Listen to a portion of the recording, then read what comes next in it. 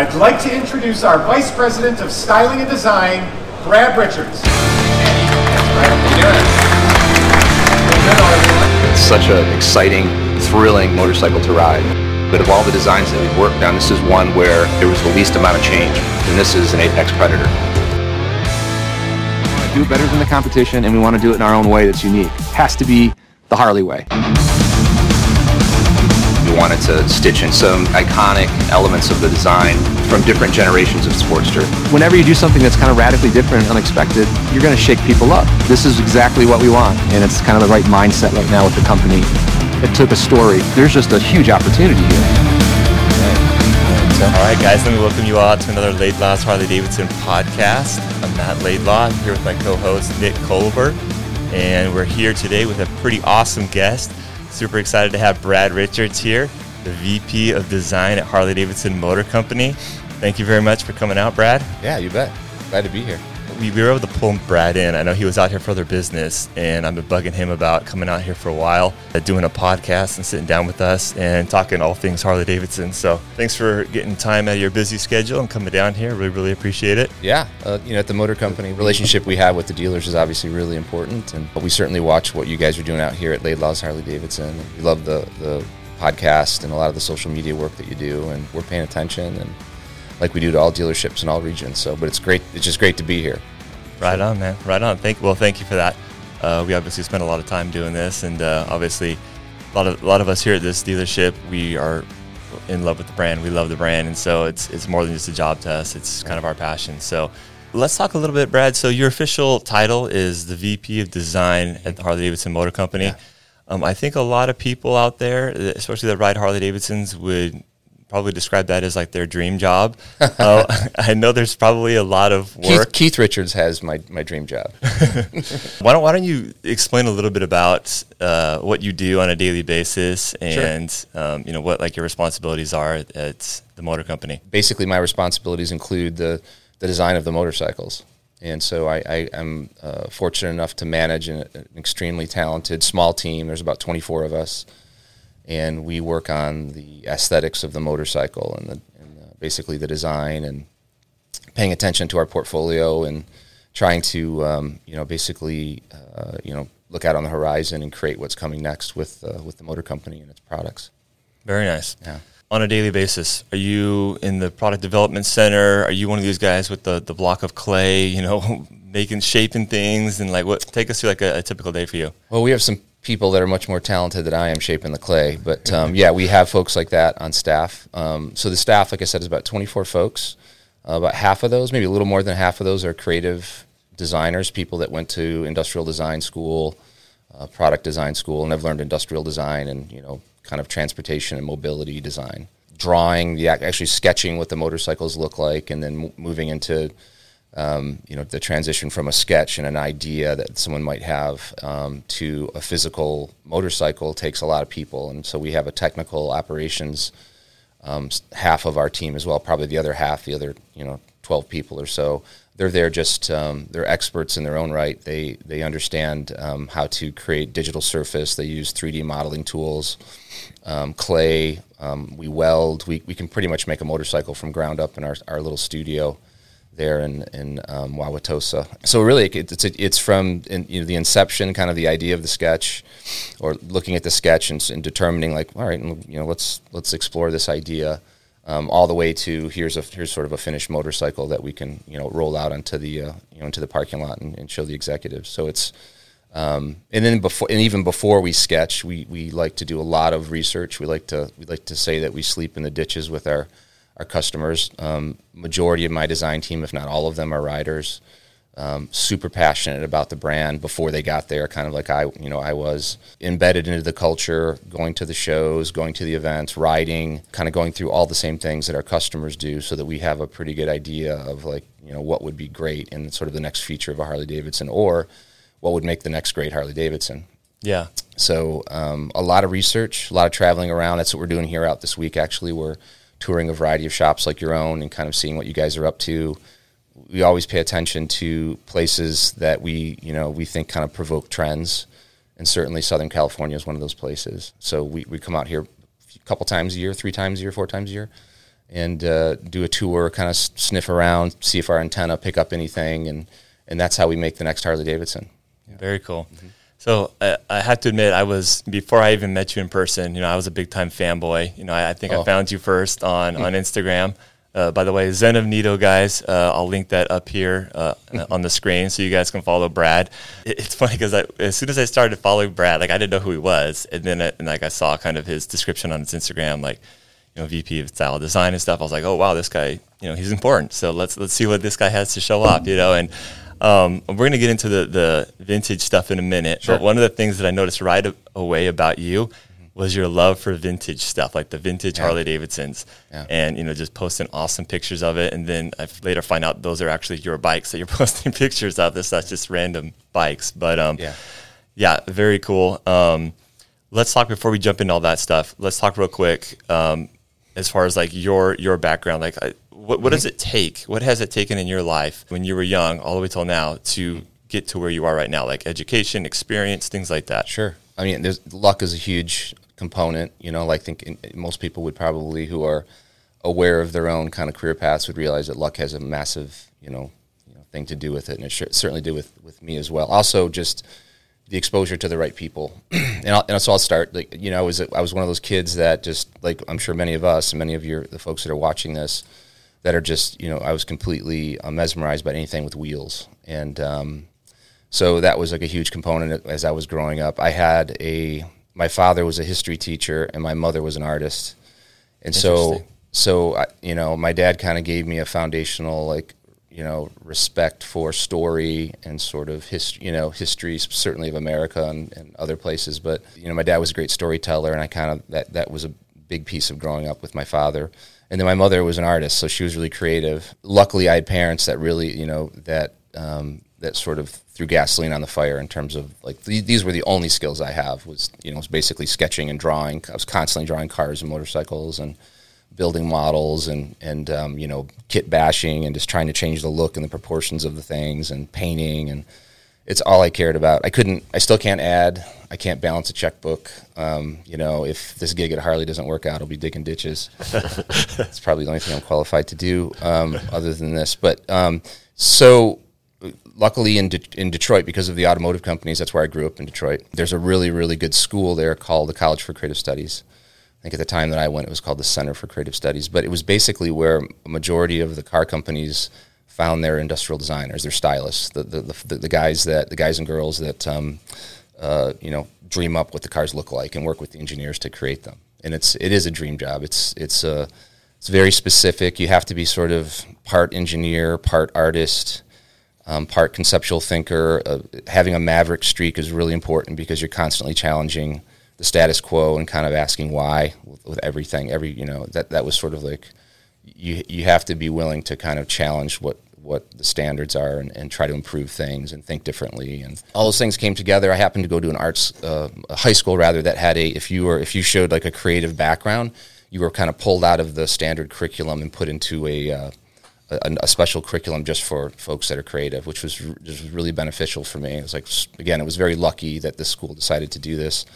And so I was able, the last 2 years of high school, to just focus on design and art and painting and so on.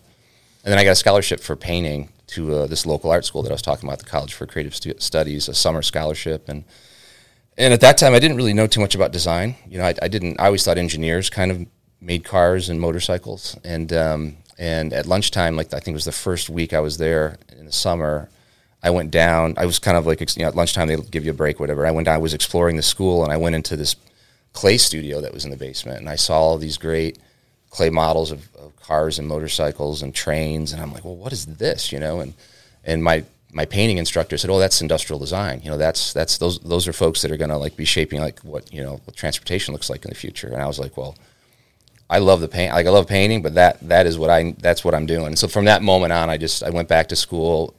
And I built a portfolio, and the goal was just to get accepted into the school, because you had to pass a pretty stringent entry. There wasn't an exam, but they look at your portfolio, they look at your kind of creative background and decide how many people, if they're going to let folks in. At that time, this is to get into the college. Yeah, to get into college. Thank you. Yeah. So it was at that time they would, for an industrial design class, they would I think it was maybe between maybe 20 and 30 people they would accept a year. Oh, wow. And then at the back end of that, there's maybe 7 that would actually graduate. I mean, every semester you put your work up and the instructors come through and say, you stay, you're going to go, sorry. You know, it was really intense because there's just not that many people that were doing it at the time. And I think now design is much more known. Like everyone is a designer because of your iPhone and Photoshop.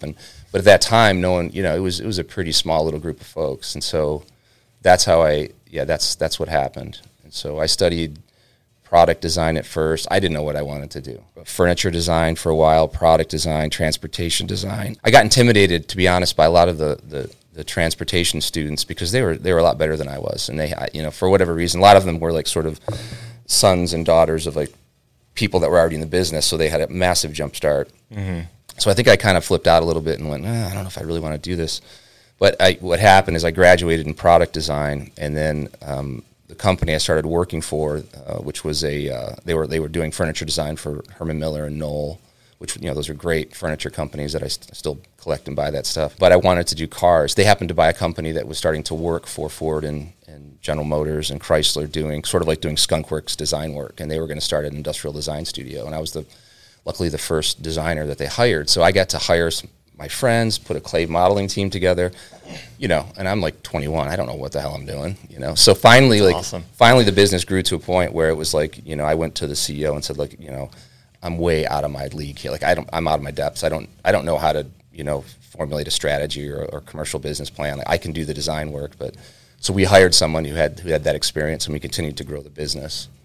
And then, long story short, eventually Ford kind of somehow they saw my work, and they asked me to come on board and become part of their design team, which was something that I'd always wanted to do. I grew up right next to the design center at Ford and the test track, so it was sort of like in the blood that, you know, Ford would be the place to go.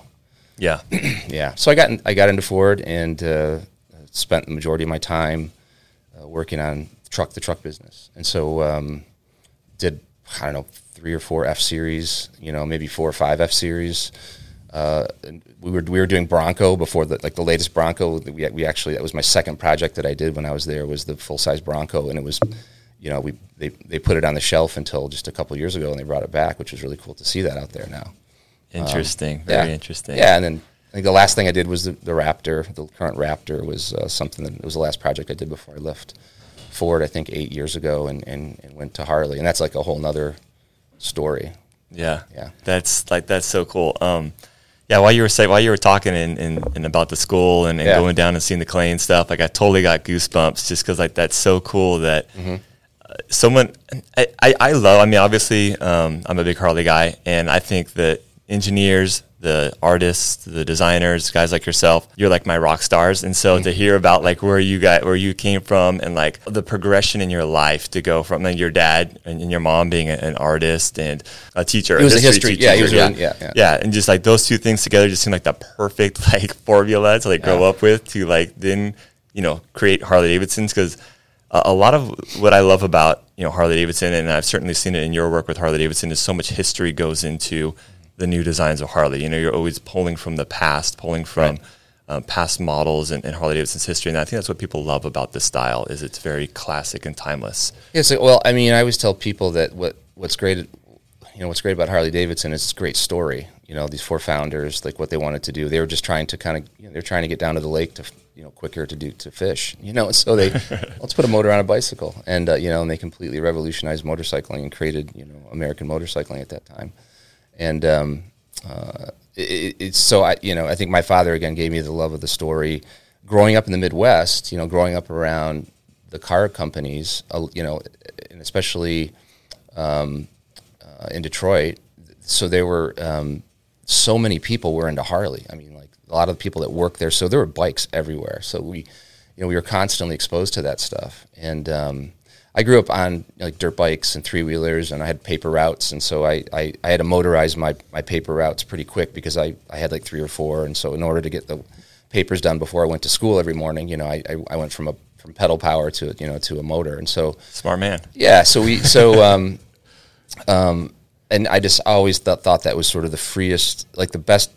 Cars are great. Like I love cars. I do. I'm not. You know, I have a soft spot for cars, but like Harley has my soul. I mean, motorcycles, and specifically Harley Davidson, has my soul, and that's like a whole nother story, like I said. But growing up in the Midwest and seeing the bikes, then realizing that Harley Davidson was made right across the lake in Milwaukee, I just thought, well, this is great. Like, all this stuff is coming right from here. It's like, at the turn of the century, what's known now as the Rust Belt was like Silicon Valley, and like all this stuff was, all these innovations were happening, and then there you have the four founders creating this great brand, and of course the story of Harley Davidson really resonated with me because of the historical. It was also formed the same year as Ford Motor Company, which I always thought was cool. I didn't know that. 1903, yeah. So so that's how the Harley thing happened for me. Is I was responsible for the design of the trucks, and then they knew that myself and one other supervisor or manager that I worked for named Gordon Plato, who's a really great guy, another Harley collector, that we were bikers. So they said, hey, we're going to do these Harley F-150s. You guys take them. We have no, we don't know what this stuff, the brand's about. So we handled the design of those for 10, years or whatever. And that's how we met Willie, because Willie would come into Dearborn to the Ford studio with Louis Netz and the crew. And every, twice a year we would ideate. They'd invite us to Sturgis. And so we got to go to Sturgis with Willie and Louis, and we'd walk around and we would ideate on like, what's the next truck going to look like? What do you think? What are you guys thinking? And we would sit down and have a beer and kind of like sketch stuff. Very cool. And then 6 months later, they'd come back into Dearborn, and we'd have like a model of it done, and they would, make adjustments. And so I kind of, I had some great people I worked for at Ford that were phenomenal leaders. They're great guys, some of my best friends now. But it was great to work for Willie essentially as well too, or at least work with him. I shouldn't say not for him, because at that point he was just coming in. But to watching how he had such a passionate appreciation for the customer.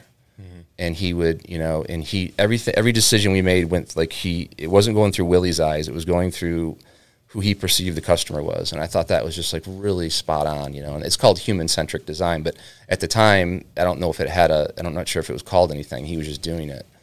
And he wasn't the only person doing this, but he was, it certainly made a huge effect on me. And I was like, wow, that's really cool, And then, so that's how that relationship happened. And we started riding together, and then, so cool. Anyway. So obviously, with a background coming from Ford, I'd be curious, because as someone who's like into cars and into bikes, a lot of current car enthusiasts kind of lament crash standards and fuel efficiency because they feel it restricts design. And those are a lot less of a factor when it comes to building a motorcycle. So do you find the design of a motorcycle kind of liberating in that you're not thinking about making it as aerodynamic as possible to get the best fuel efficiency rating, and so you don't have the engineers going, well, that shape looks cool, but you can't do it like that because this is going to mess up the crash standards, or we can't build in the crumple zone that we need to build in there. And so I think in some ways it might be liberating to work on bikes rather than cars. Well, it was liberating in a sense that I think I was more passionate about motorcycles, but we still have those same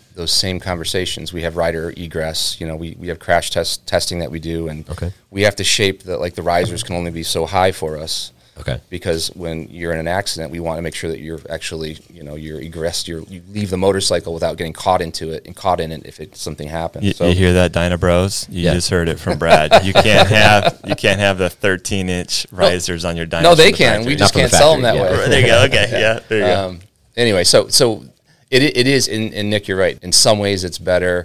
In other ways, if you think about designing an automobile, it's a skin, right? You're just designing a shape, and I don't want to downplay how difficult it is to make a beautiful automobile. It's hard, but you're designing a skin. Well, the first thing I noticed when I came to Harley Davidson and started designing motorcycles, and probably even before so, when I was just building stuff in my garage, it's like, well, it's anatomy on display. Like the heart is right there, the lungs are there, like everything is there, and you have to deal with it. You can't just put a skin over it. I can't just put it. And the first bikes I designed, I was always putting bodies on them, and it's like, well, yeah, you're kind of cheating, And then you learn at Harley that one of the greatest things about Harley Davidson is it's like we celebrate the mechanicalness of the bikes. Absolutely. And so every fastener, every cable, every component we think about, and we work hand in hand with the engineers to make sure that it's a symphony of different parts, and they all have to kind of it's got to be the same tune at the end of the day. And, and you've got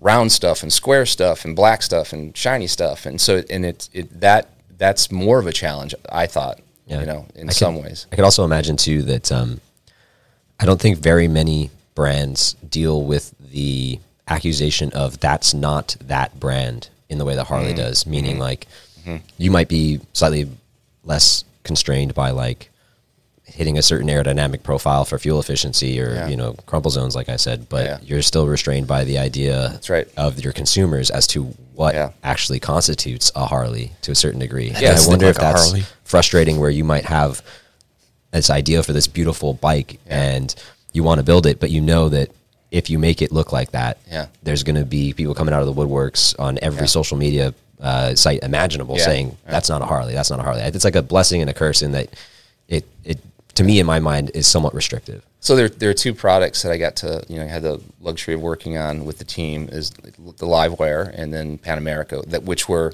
right up that was the challenge of both of those. Bikes I love. Yeah. And I love how different they are. Yeah. Like I'm the guy that I really dislike that comment. Like, that's not a Harley. In my mind, I'm like, well, all you're doing is pigeonholing something. Like you could experience all these other beautiful, great things, but you're restricting your mindset as to what something is. Yeah, I think I think you're right. I mean, for sure. And I've even said this in the past, that the only thing that kind of keeps us from thinking it's not a Harley is sort of whatever the personal biases you have in your mind are. But if you really look at both of those motorcycles, we took the same DNA that's in a 36 Knucklehead, and we used that same DNA. It's mechanical. It's powertrain on display, a crown jewel. Powertrain's a crown jewel. First thing you noticed. Beautifully displayed. The rest of the motorcycle is essentially the setting that diamond sits in, and we pay more attention than any other motorcycle brand, in my opinion, that I've seen, to things like where the cable's going to go. And I don't want to see wires. We want the engine to be completely unobscured. It's just that's the first thing you have to notice when you look at a Harley Davidson. And we look at the castings, and we go into the detail. We drive the engineering team nuts with this stuff. Like we need that washer to slightly darker silver. They're like, what? It's like, what washer? They don't even, it's like, and we're like, no, this is, Harleys don't end up in landfills. This is a family heirloom. That's how we treat each one. It's never going to be thrown away. It's going to be handed down from generation to generation. It's got to last. It's got to live up to that kind of the legend of the brand. So all those rules apply to everything that we do. And so it is a challenge sometimes, but that's what the design team does. We kind of remind people of like, this is why this is important, inside the company. I'm going to use that on the sales floor. Harley Davidsons do not end up in landfills. They don't. They don't. Yeah, I mean, people just keep them. You don't get rid of Harley Davidsons. They're not a disposable vehicle. They stay around. They're built to last. The quality is that they. I mean, how many old Harley Davidsons? I mean, we celebrate old Harley Davidsons. You were just at that show in Palm Springs, right? Where we're celebrating these choppers and these old bikes, which is probably a perfect segue to lead into my next discussion. Sure. So, one of my favorite stories about Brad that I tell people is, and I don't think I've ever told you this. You probably don't know what kind of impact it had on me at the time. But I was at the Born Free show, and it was this last year. It was a few months ago, and Brad was there. And we were just talking and stuff, looking at the bikes and things like that. And Brad was pointing out certain things on the choppers and stuff like that. And he's like, hey, Matt, how long have you been coming to the Born Free show? And I said, well, I'm kind of a regular here. And I've been here for about 4 or 5 years now, coming every year for 5. I think it's been 5 years, maybe 6 years. But Brad's like, cool, yeah. And then I'm all, so how long you kind of been in the scene, Brad, And Brad's like, oh yeah, I've been an invited chopper builder since like Born Free. What was it, 3 or 4? 3 or 4, yeah. Yeah. I was like, okay, I'm going to put my tail between my legs. I'm going to walk over here now. And but like that right there was like, oh my gosh, dude, this is a dude that we have building designing the Harley Davidsons, and this is a guy who's been so in tune with like the chopper scene. I mean, he has the school background, but honestly, like I think a big criticism that the motor company has gotten in the last, 15, 20 years is a lot of people say, wow, Harley Davidson, the executives and those guys, they're a bunch of suits. They're so out of touch with the writing community. And, if they would just come out and listen to the writers. And I feel like in the past 3, 4, 5 years, like we've made a movement towards being more what did you call it, customer-centric thinking. I feel like I've seen that more. You know, if you go back like 2009, 2010, like I would hear that a lot. And like I read a lot of online chatter about like what the criticisms are and what the good things are about Harley as well. And when I think of a guy like you, Brad, I'm like, there's no way anybody could ever say that comment, because this is a guy who's been designing, I mean, American vehicles, you know, Ford, and now Harley Davidson's, and a guy who's been building custom choppers for so long. Talk a little bit about your background in the vintage and like the custom chopper scene. Well, it started with the BMW. Okay, good way to start off. Good job. It's, you know, when I was still in design school, like a lot of folks that are in art school, I was in a band, and horrible band. We were terrible, but we had this rehearsal space that was an old welding shop in a building in downtown Detroit. And it was actually a building. It was Camilo Pardo who designed the Ford GT. He's kind of, you know, pretty well known guy in his own right. This was his building, and it was up on the third floor. There was a metal shop, and anyway, we would rehearse, and we would take breaks and stuff. And I noticed it was an abandoned metal shop. Like he bought the building kind of as is, and there were a bunch of like old Bridgeports and stuff in there, which I think about it now, it's like, wow, he was sitting on a gold mine. But there was a pile of scrap metal in the corner, and there was a handlebar sticking out of the scrap metal. And so like I started, like every 20-minute, you know, break, I'd take a few more bits of metal off this thing, and eventually it was this old BMW. It was this 1955 R50. It was a 500cc boxer, and it was just beat to hell, but it was all there. And I'm like, oh, cool, you know. And I had restored some cars, and anyone who's restored a car, which I'm sure a lot of these folks will understand this, it's a lot of work, a lot of money, it takes a lot of space.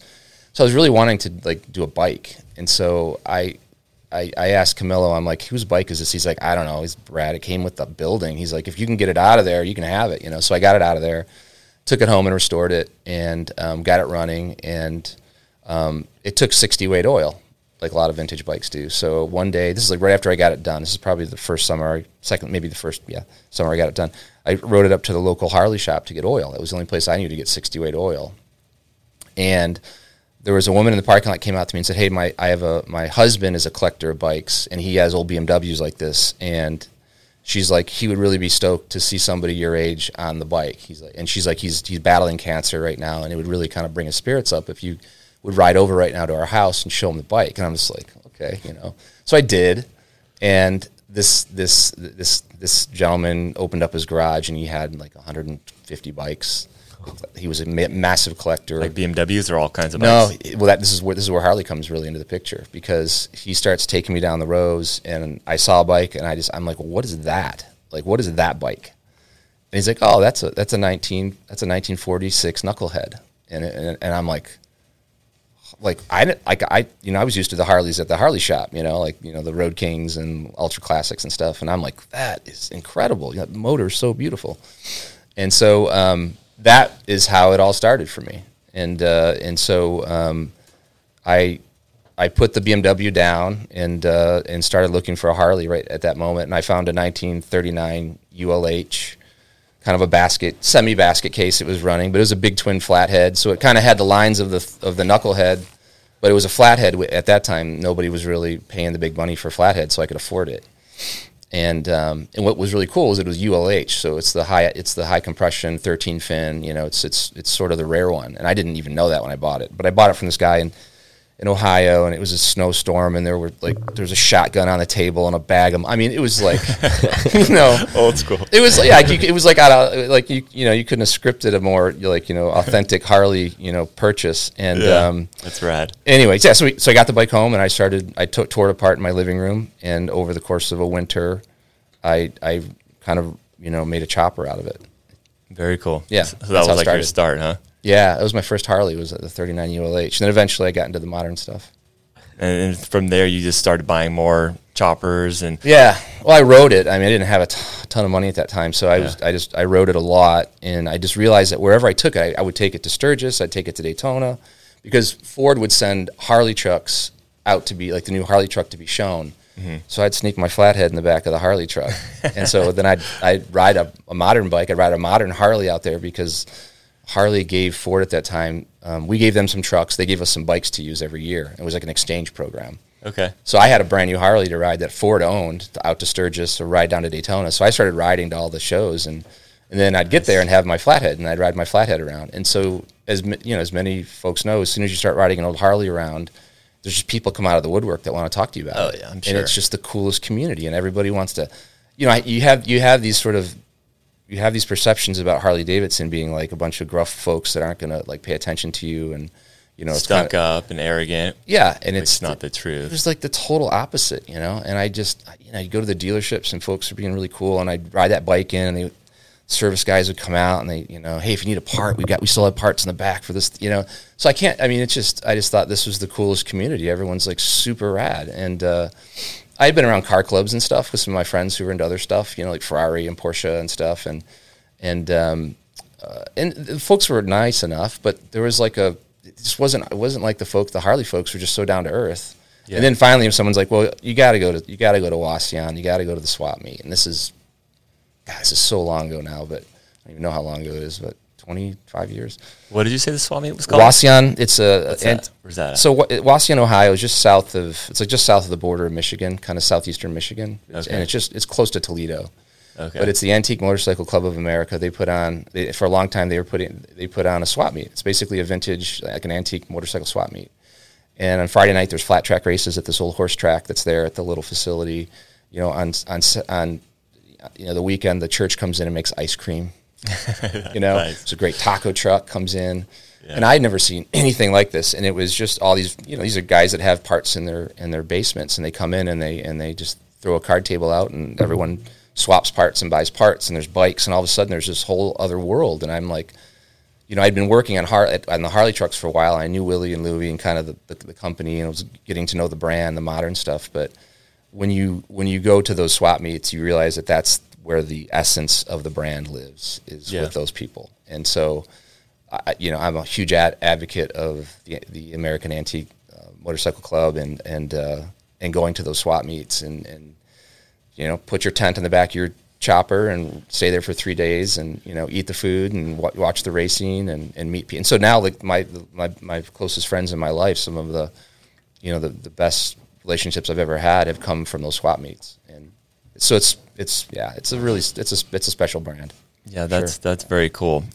Talk real quick, Brad. What's in your garage right now? Tell us what we opened up Brad Richards' garage. What are we going to see in there? So I always have a modern Harley. I try to get one every year, and I trade in. But I have like a Street Glide Special that has good choice. A few things. Yeah, it's a great motorcycle for long distance travel, and it's comfortable two up. And my wife can ride it. I can ride it. We have 2 lowrider S's. I have a 16.5 lowrider S. That's like one of the first bikes that I was, able to work on at Harley when I got here. So that's a really special bike to me.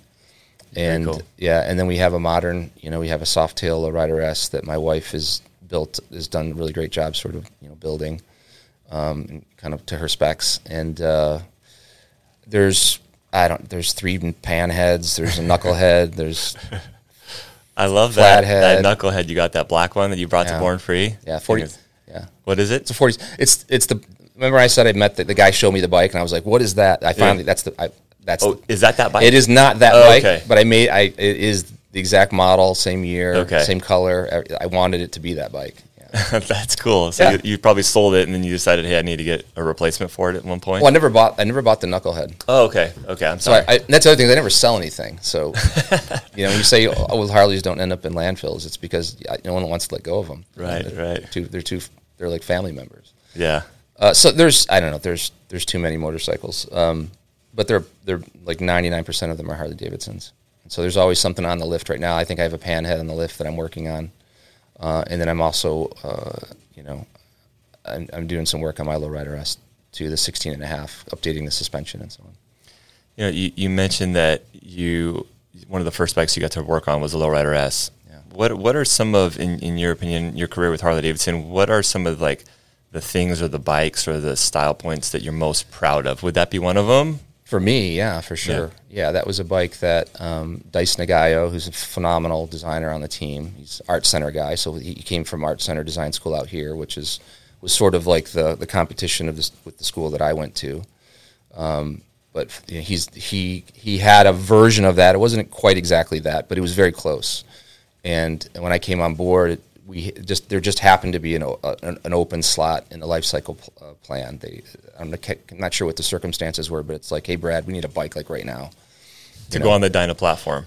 Yeah, we need something here. So I just, Dice had showed me that bike, and I'm like, there's just no way that bike is not going to be a runaway hit. I mean, it's just. Yeah. So I said, yeah. So we made a few changes. Did the color? I think we tweaked the seat and we tweaked the rider position just slightly. But he had, like I said, most of it was done, and we took it into and we showed it to some of the folks, and half the folks were like, yeah, I don't know, this looks like a black bike, I'm like, no, that's gonna be a hit, like we got to do this. Yeah. So thankfully, some folks listened, and we got it on the LCP, and it turned out to be, it's become probably one of our most iconic, modern bikes now. 100%. I know Nick's a fan. Yeah. That bike, and especially like the Softail Lowrider S, I think. I guess I should clarify that. You had one Softail Softail Lowrider, and then you had a Lowrider S after that. I've spent a lot of time and money trying to basically replicate a modern version of my father's 85 FXR. Oh yeah, which I still have, but it's just not something that I want to try to put 40 miles a day on. Sure. For a variety of reasons. Although I probably would do it fine. But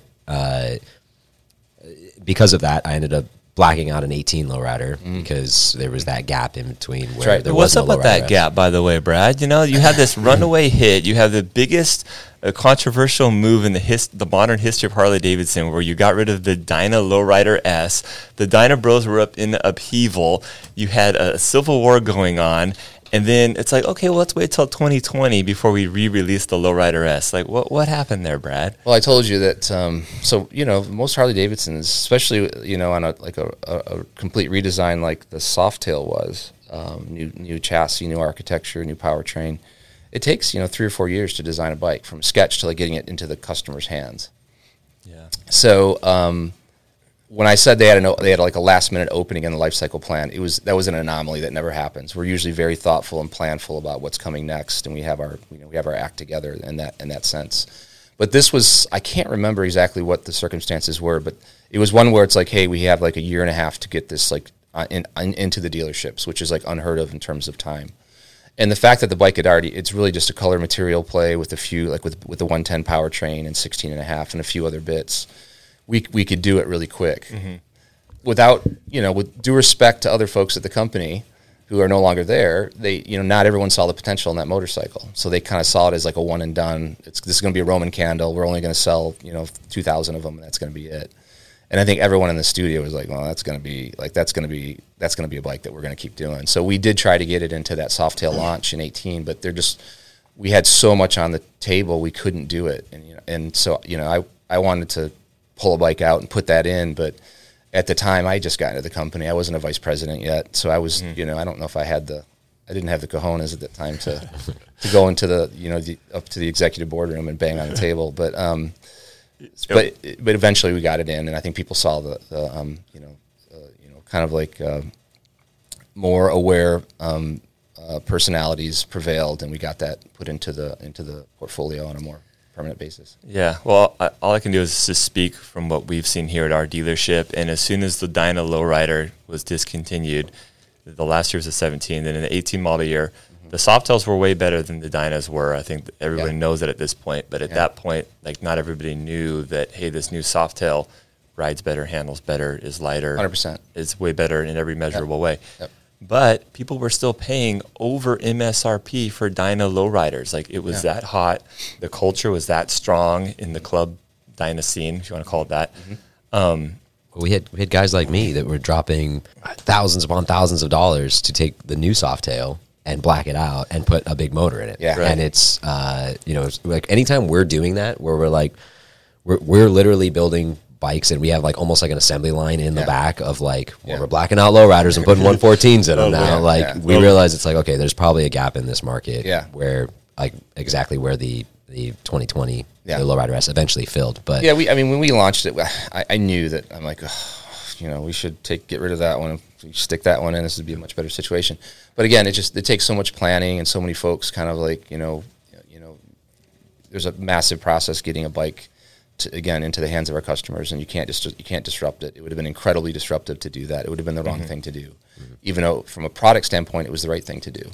And so, what's great about that is that was a bike that kind of, I think, gave the design team some credence inside the company. They're like, oh, okay, well, yeah, oh, well, These guys know what they're talking about. They called that one, yeah. So, it's not like, Go figure. because ideas for motorcycles come from a variety of inputs, not just us, There's Totally. regional inputs from, because there might be a bike that's really popular in Australia that we don't see that popularity here, but we know we have to feed it there because it's the most popular, most profitable bike. So we get input from folks. And so, to sit here and say that we design every motorcycle. I mean, we do design every motorcycle, but the ideas come from a variety of places. Could be market research, could be, Pan America is a great example of that, where it was like, Great segue. Let's talk about Pan America. so here's this market, the only segment in motorcycling that's growing. We're not playing in it. BMW's chipping away at us in North America with it. Look at the volumes of adventure touring bikes outside of North America are just massive, and so tremendous opportunity to do something. So that one came from just like looking at the sales figures of segments of motorcycle segments, and all of us just saying, okay, let's do this, And I'll be honest, we were kicking around the idea when I came on board. I was like, oof, that's going to be, it's a huge undertaking. that's like, okay, like I see the opportunity, not 100% sure how we make that a Harley Davidson, but in what ended up happening, and I've told this in all the, people, anyone's paying attention, it took a story. And that whole idea of like, we had the design, and we were showing it to folks, and no one was buying it inside the company. It was like, no, that's not it. So you had your like basic sketches of what it would look like. We had a model. We built a mock-up. Okay. So it looks like a real motorcycle. We still have it. It's probably going to go in the museum. Nice. But we started taking it around, and people are like, no, that's, it doesn't look like a BMW, Which is exactly what we wanted, Right. Or it's like what you wanted at the time. Yeah, I think that we just, and so what I realized is that this is going to be a really hard sell. Like, this is going to be tough. And even inside the studio, we struggled with it. It went through like 3 or 4 designers. It was one of those bikes that everyone ended up having a little bit like a line on. It wasn't like one person nailed it.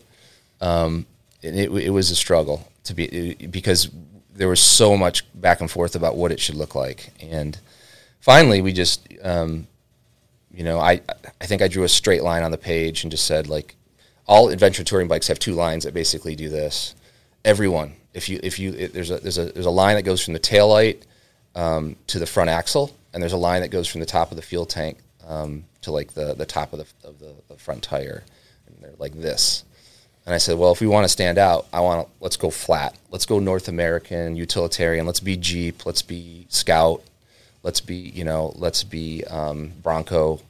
Let's be military Jeep. World War II. American off-road. Yeah. Like everyone else is trying to do some kind of science fiction thing. I'm like, why the hell would we do that? I don't want to do that. Like, well, that's what everyone expects in that segment. It's like, well, let's not do what everyone expects. Let's do something unexpected. And so we created the design, and we were so proud of it because I had convinced everybody inside the studio this is the bike, like that we were just drinking our own Kool-Aid, And so we get to the first like big executive meeting where we unveil it, and we literally take the thing, and it's just like silence. Everyone's just like, ooh, okay,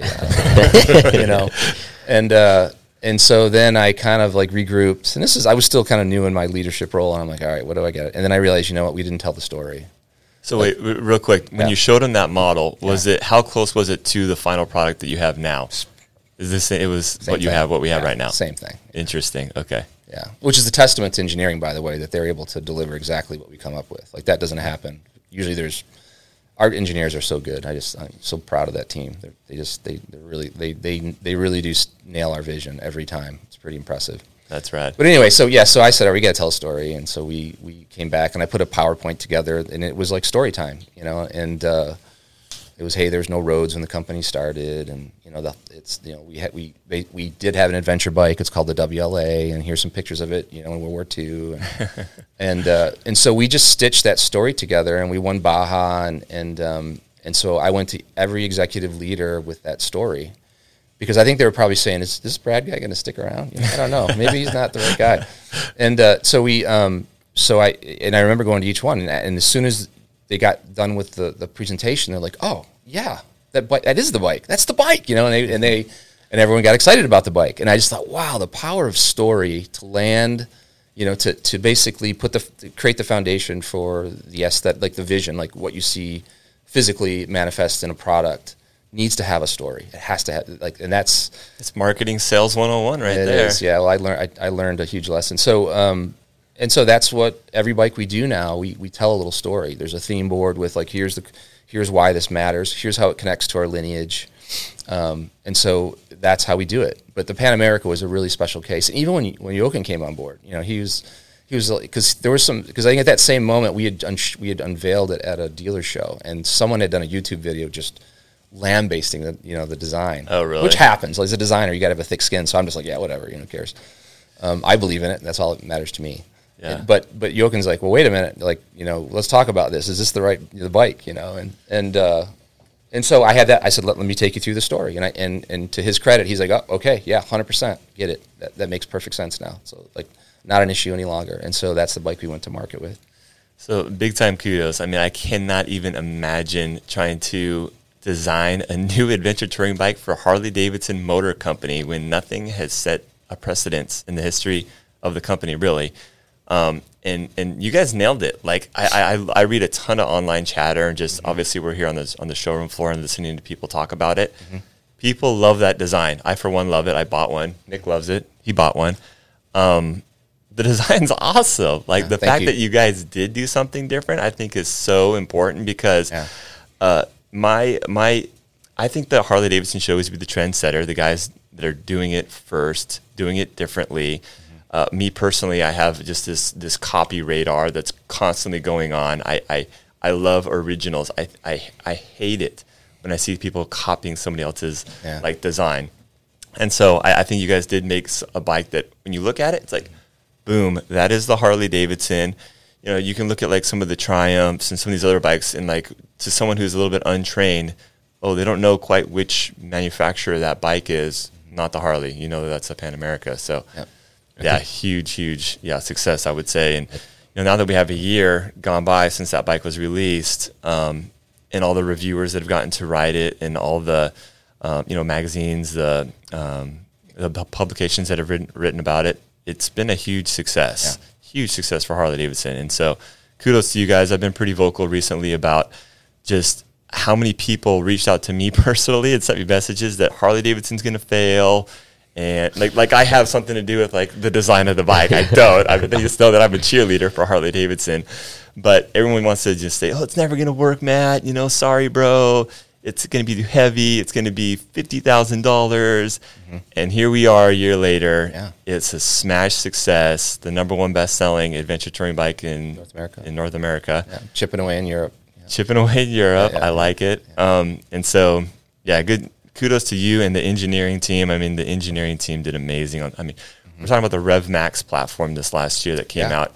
Huge platform. And I think this is probably a good segue too to talk about the the Sportster S. Sure. Sportster S.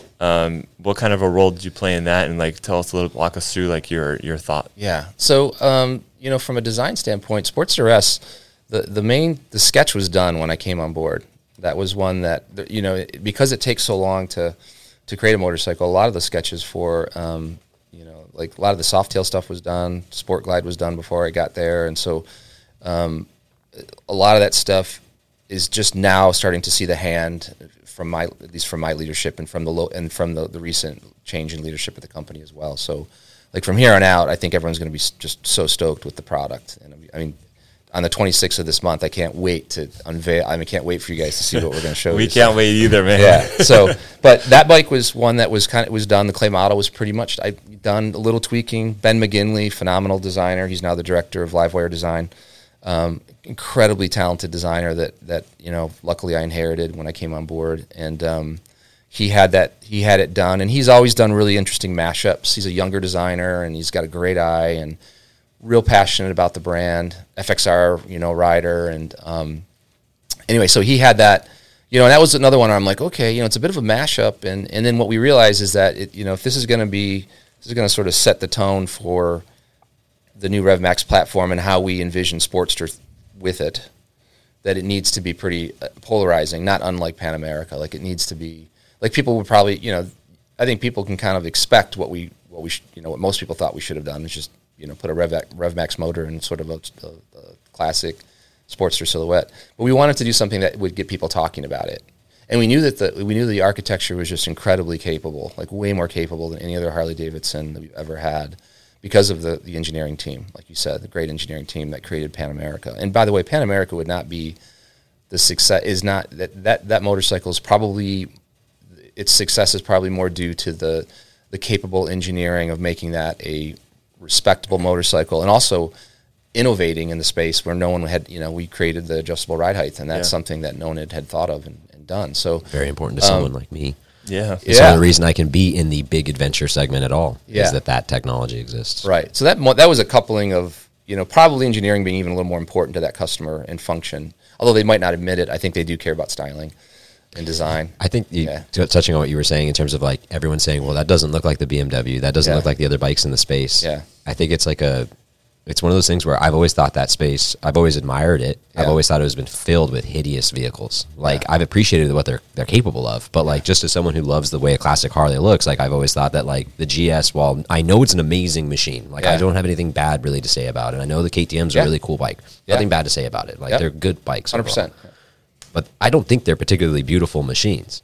Right. It's an acquired taste. Someone doing something radically different in that space, it was really important to recognize that that's a space ripe for doing something radically different. Yeah. Because everyone's doing the same thing, and no one looks at those and goes, those are gorgeous. Like, most people look at them and go, okay, I understand why it looks like that.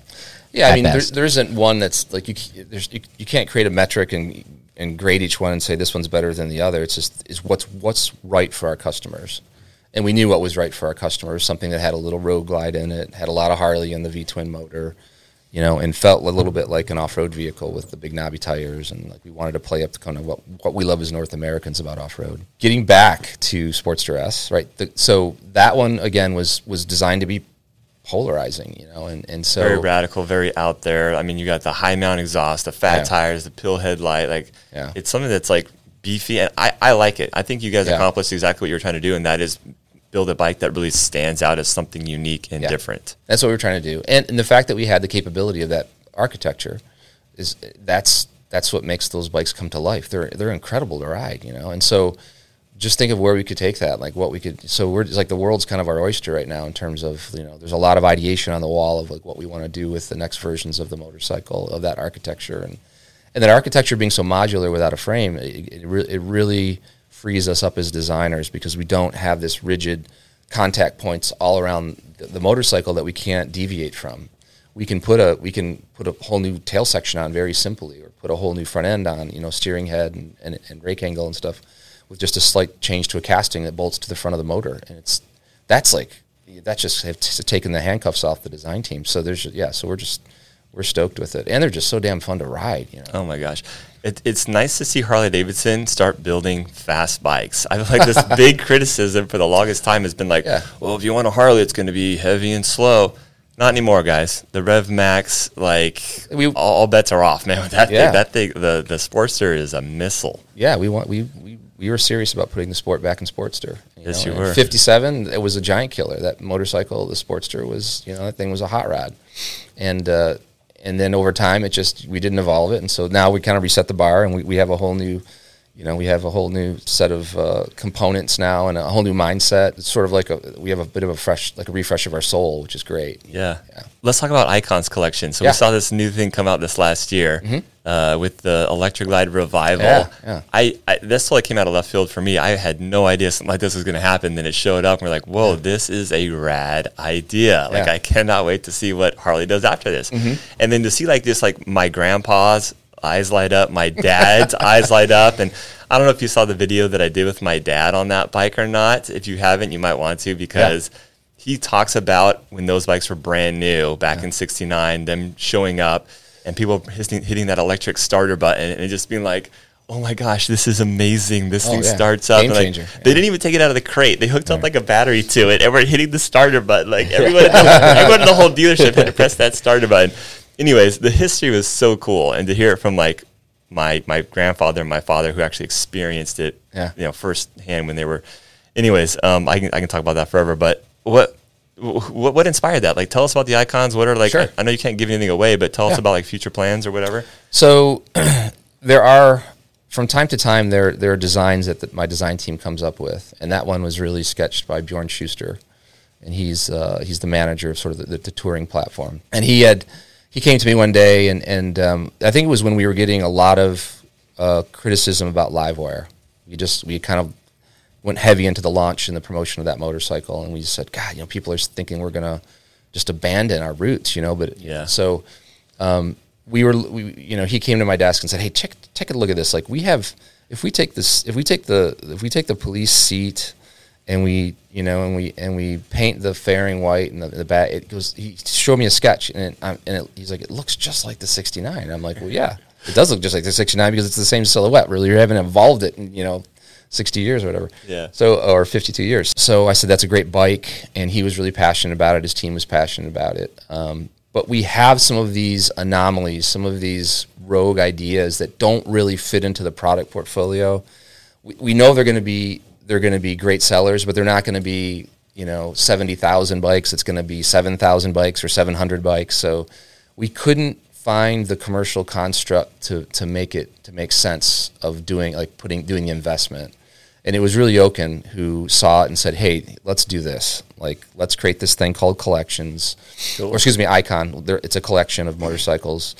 And we'll say it's this many bikes. We'll keep the framework, the construct of what it is, very tight. 750 units North America, 750 units outside North America. Icons will be able to play with paint and Brad can play with paint and graphics and parts. There's going to be another, I can't really talk too much about it, but there's some other stuff coming out where it's a slightly different construct. And but that was a way for us to do some of these really iconic pieces. And the reason that Electric Glide Revival made so much sense is because we were getting all this flack about Harley's lost its way.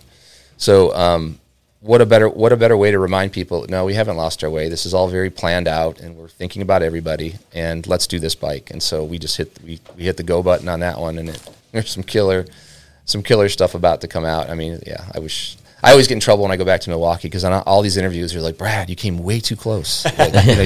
So, I mean, I want to tell you everything, but I can't. Yeah. Well, we want to keep you at the Motor Company, so don't say too much. But I'm pumped. I mean, and just to, the story that you guys kind of told with the icons too, because I've watched a lot of your interviews and you've talked about it, is you walking through the museum and checking out what has happened in the past and gaining inspiration. And I'm sure you've walked through the museum a million times, but just to be able to just to see you go through there and just kind of get that inspiration from past models is very cool. Yep.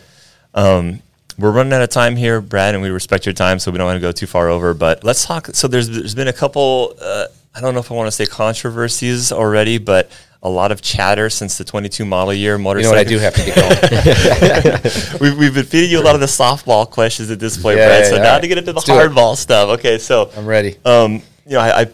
The Gunship Gray, beautiful color, just came out on the Road Glide. Yeah. Came out on several other bikes, Iron 883, Street Glide, things like that.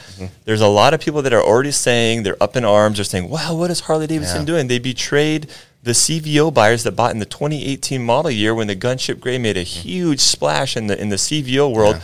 Yeah. Now my color that I have on my CVO Road Glide is no longer exclusive.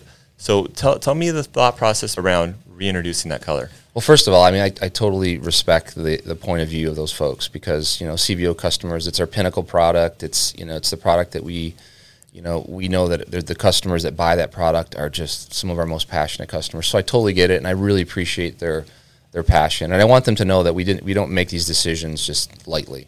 We do have conversations about what is this going to mean and what's this going to do. But the reality is, over the years, there have been many CVO colors that have eventually made their way into the OE color palette.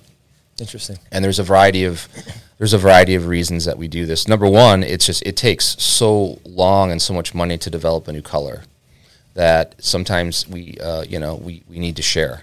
What we try to do and what we've always done with CVOs, there's always been at least a 3-year time frame. I think a 2 or 3 year time frame. There might have been one instance over in the last couple decades where we did it.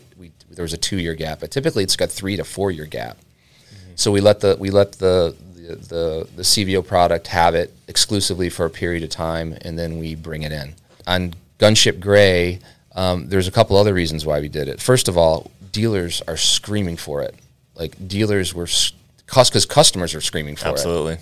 And if you think about if you think about the sort of the philosophical positioning of CVO in our portfolio, if you will, it's the aspirational product for us, right? That's like, I want to own a CVO one day. I haven't owned one. Eventually I'm going to own one. Same. So, but maybe I can't right now. But God, it's pretty cool that I can get that color on my Street Glide, on my base Street Glide. So there's this aspirational piece now that we hope that the time frame of exclusivity for that CVO customer with the Gunship Gray bike will sort of satisfy them in the fact that they've had it for that long. The other piece of it is that and I think a lot of folks forget about this, is that there's a lot more to CVO than the color of the paint. Totally, and that's something that Nick has been saying a lot too. It's content. So it's a long list of stuff that makes those CVO, those Gunship Gray CVOs. Those bikes are going to be so collectible because they have all the other bits. The bike that we're creating today won't necessarily retain the value of the CVO in the future. We just sold one 2 months ago for $44,000. More than what we would have sold one like for more new. like MSRP, or like more than MSRP. Yeah. We're talking about a 4-year-old motorcycle at this point. So point taken, absolutely. When the Gunship Gray ones showed up, like last week when I was looking at them on maybe it was the week before, I was looking at it because initially my instinct was, oh no, like the CVO owners might be disappointed in this. And then I saw it and I looked at the bike and I'm like, okay, the Road Glide looks really good in Gunship Gray, no surprise. Like, I already knew it was going to look really good in that color. Yeah. But I looked at it and I was like, if I was a CVO owner, I would look at this bike and be like, that's a nice looking Road Glide. But I wouldn't at all for a second be disappointed.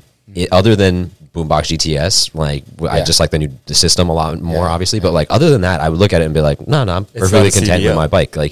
Everything else on that bike, the monochromatic nature of the wheels with the paint, everything else sets it off, and you look at it and it's, I think, like a perfect lesson in how all of the little touches actually mean way more on a CVO than most people give it credit for. I always say that the CVO philosophy is there's 3 reads. This is how I like to explain it to the design team and explain it to, when we kind of reset the bar for CVO in 2018 and started doing some other things. We said, hey, let's not just speak to that traditional customer with the really wild paint and bright trim. There's a new customer that wants a more sedate-looking motorcycle, but they want all the content. They want a CVO. That was really the birth of Gunship Gray. It was the first solid CVO that we had ever done. Mm-hmm. And so that was a big watershed moment for us. But it was, I said, the way that a CVO works in my mind is that the thing goes by 50 miles an hour, you see it out on the street from 200 feet, and you look at the silhouette, it's the first thing you notice, or maybe you get a kind of a shot of the color, and someone gets intrigued, and they go into the dealership. That first 300-foot read, we call it the first read. The second read is when a customer comes into the dealership and is standing in front of the motorcycle 10 feet away, 12 feet away. They're looking at it, they're noticing, oh, look, it's got a different collection. The seat stitching has got some contrast in it. There's some badging here. That's the second read. And then the most important read to me is the third read, and that is the read that the customer has once the bike is home. Maybe it's been home for a few weeks, and they wash it for the first time, and they're washing it really close and detailing it, and they see a bit of badging or a little bit of color, or the little detail we put the branding on the wheels and so on. Those are the Easter eggs that make CVOs so important. So you're not getting that on the Street Glide special with Gunship Gray, unfortunately. That's reserved for the CVO customer. That's the most premium pinnacle product that we have. We debated changing the name of the color. Really? Okay, we did, but we just thought there's something unauthentic. We're trying to pull the wool over someone's eyes. Absolutely, and that's not Harley Davidson. I'm so glad that you didn't change the name, because people would have known. They're like, hey, this is Gunship Gray, but they changed it to make people think that they weren't reusing the color. Yeah. It's like, no, just transparency. It's the same color. Yeah. Boom, here it is. If there is an upset CVO owner, he's still going to be upset if the name's changed. If that exists. I think a lot of it is outrage on the behalf of CVO owners who aren't outraged. Yeah. Probably have better things to worry about anyways. But if there was one, he's not going to be duped by the name. Right. And he's just going to be there. Oh, look at fake Ship Gray, and so you're not going to avoid that. I think the reality is that color, kind of that style of gray, and I don't know if there's a specific name for that genre of colors, because I feel like there's a lot of colors that are Yeah. You know, Toyota has like various types of like army greens on their trucks, and like there's like sand colors now. They're non-metallics. We call them, at the time we were calling them Almost like a pastel to me is like what I inaccurately think. What we of call as. them now is we call them billiard colors, like billiard balls, right? If you think about a pool table, the balls on a pool table, there's no metallic. They're just solids. They're really beautiful, buttery solids. And that's sort of what all those, like, you know, there's billiard teal, billiard red, billiard blue. Those I love those colors. Yeah, those are some of my and those favorite. colors were really hard, by the way, to get even my design team on board with, because everyone thought, well, it's got to have like all kinds of stuff going on, and it's a Harley, you know, you can't. And I'm like, no, it's the absence of that stuff that will make this stuff feel more special, and will reset the bar. Yeah. And so, you know, even Gunship Gray, and this is funny. Paul Martin, who's retired, he was our color material manager and worked for me, and is a phenomenal. He's phenomenal at what he does. He could not. I'm like, it's got to be solid. I don't want any effect in that gray. I want it to be unapologetic, like, you know, Eastern Bloc gray. And he's like, okay, Brad, you know. And then I noticed in the final, I walked up to it at the show, and I could see some metallic, and I'm like, Paul. He's like, all right, let's sneak something in it. You know, I was just like, you know, it was pretty funny. But that's cool. It was appropriate for that color. But that kind of gray, you guys need it. Like, the unfortunate reality is that it may have been on a CVO, but I don't think anyone reasonably expects the motor company to not have something along that line. And it's either going to be Gunship or something extremely similar. Yeah. And if it's going to be something extremely similar, I think we all agree it might as well just be Gunship. Yeah. Very cool. And it's funny too, like no one's ever brought that up before, that, hey, I saw this color on a previous model CVO and now they're reintroducing it. I think that just speaks to how popular that Gunship Gray is too. Cause it's iconic. It's become really, you're right. It's, you know, that one everyone noticed because it was such a shift at the time that we, you know, did it. Second thing that I've already been hearing a lot of chatter about online and stuff. So you guys changed the wheels on the Fat Boy this year. And so forever it's always been this disc mag, solid disc mag. You put the windows in. You put the windows in there now. So my question was, okay, well, is this driven by a new style, or is this driven by some type of a functional benefit? Because everybody wants to talk about how the solid mag wheels on a Fat Boy catch crosswinds when you're going down the road, and for that reason, the Fat Boy is more susceptible to being blown around the road. So what was it, Brad? So does the side of a semi-truck trailer. Catches a little wind as well. That's true. Maybe you should make windows in those now. Yeah. I mean, not to downplay the power of aerodynamics, but no, it was purely design. That wheel is gorgeous, and we always try to keep things fresh, right? And we wanted to make sure that that was another little Easter egg for the Fat Boy, you know, customer. Yeah. And so we said, I'm not sure who on the design team. It might even been someone on the engineering team who just said, hey, you know, we could easily, you know, mill these out of here and see what the wheel looks like. And it's got a beautiful cross section, and it's very deep. Yeah. And so we said, yeah, let's look at it. So I remember they rolled one into the studio. They had done it, and all of us were just like, oh yeah, just no brainer, just do it. It's beautiful. You know, it's given the wheel a new life. So no, it had nothing to do with any safety issues.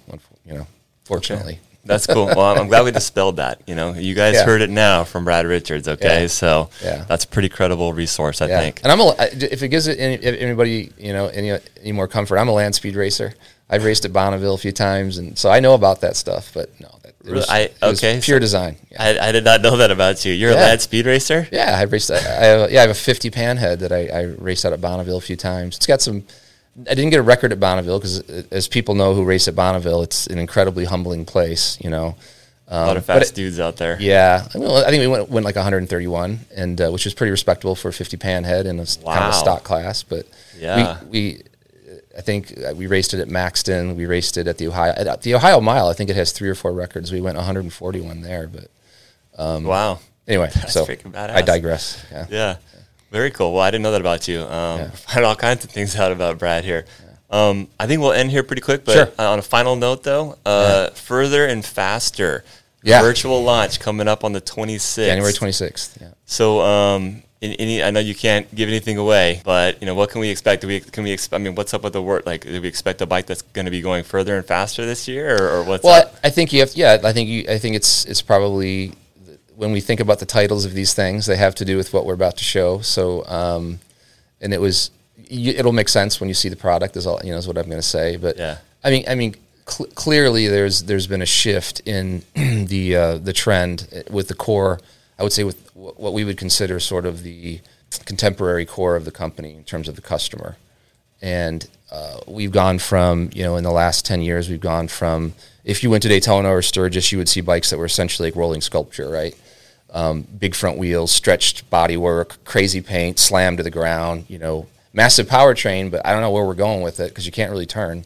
I mean, some of them weren't like that, but yeah. So but now, and so the new generation has said, like in art, in music, in fashion, in architecture, the new generation rebels against the current generation. And so the new generation of riders, a lot of them, kind of first kind of jumping on this, getting into this trend and smelling it out here and embracing it.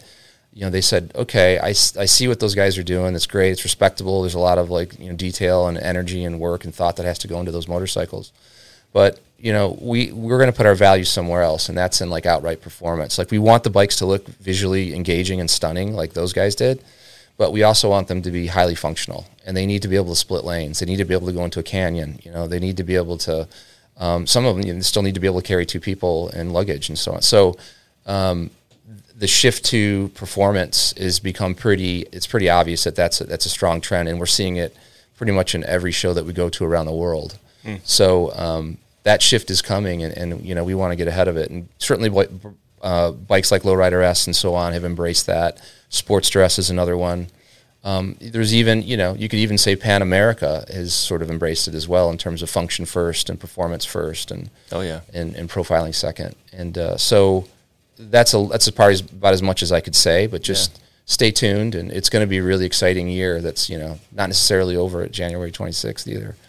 Yeah, well, we do see, last model year, we saw the Sportster S was a mid-model year launch. Yeah. The Icons bike was a mid-model year launch. So, a lot of cool things to come, in the model year. Yeah. Well, thank you again for your time, you bet. Brad. Thanks, really appreciate you being here. Yeah, thanks, Nick, and thanks, Matt, for inviting me. And it's an honor to be here, and we love what you do, and we certainly a lot of our customers pay attention to what you guys are doing and the dealership and so on, especially here in Southern California and other places. So happy to come talk to you, and I'm looking forward to. Hopefully, you guys will take me around and show me what you guys are building. Let's do a tour, man. Yeah, I'm looking forward to that. We've got a couple things I think back there that we can show you. Yeah, I can't wait to see them. All right on, Brad. Well, thanks a lot. Yeah, and thanks a lot for watching, guys. And we'll see you on the next one. Later. Bye, everybody. Put the right people in the room, and you get the right feedback from the customers. You get the right kind of technology and the right kind of thinking, the right kind of mindset. Keep the soul in all the decisions, and you get motorcycles like this that push all the boundaries and deliver that Harley-Davidson experience.